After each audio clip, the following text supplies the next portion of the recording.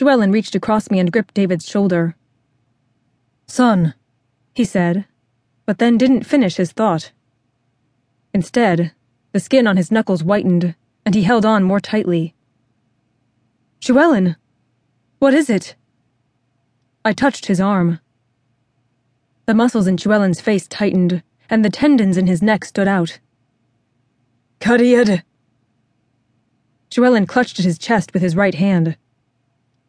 Then his knees gave way, and David and I staggered with him, striving to hold him up as our hips hit the wall behind us.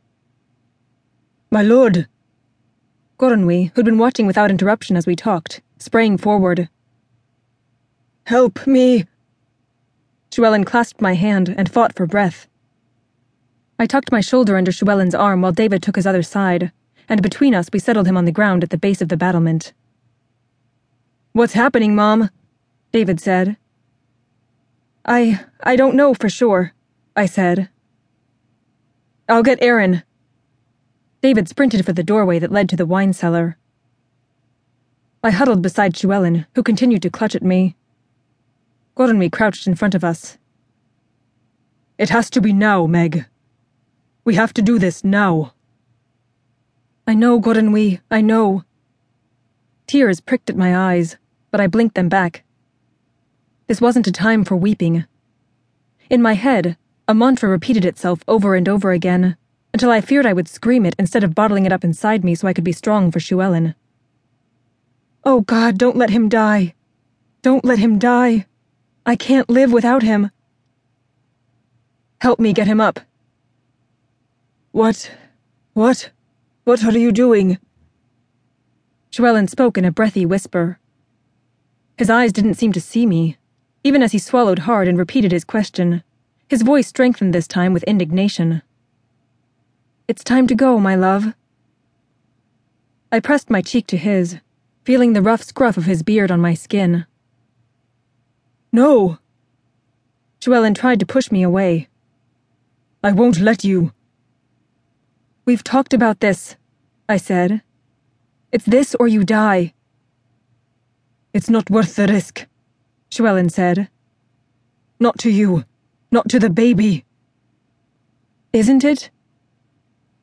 I looked to Goronwy. "Help me hold him up. We're lucky this happened right here, near the low wall, instead of in the hall or our rooms, or I'd never manage it." "You're not strong enough to do this by yourself, you know," Goronwy said. "No more than Llewellyn would. I won't let you go alone." "Of course I'm not going alone. I'm taking Llewellyn." I broke off as Goronwy lifted Llewellyn in his arms as if he weighed no more than a child. Llewellyn had been ill off and on since the battle in the estuary in August. He'd tried to hide it, but I was his wife, and I knew.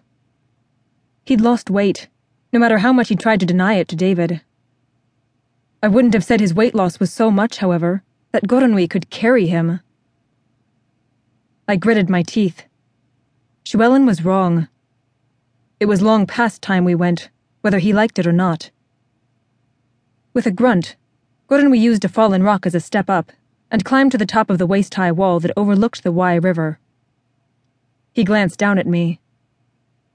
"Are you coming? It's not as if this will work if I do it by myself." Yes, of course I'm coming." I lifted my skirts so they wouldn't hinder my legs, and scrambled to stand beside Goronwy. I looped the fingers of one hand around Goronwy's sword belt, and found Llewellyn's hand with the other. Llewellyn no longer protested. With a rush of terror, I realized he had lost consciousness. We had so little time. "Mom! What are you doing?" I looked back at my son, who stood in the doorway to the balcony. My beloved son. I smiled, even as tears returned. "I love you. Give my love to Anna." And with Goronwy at my side, and my arms around Llewellyn, I jumped.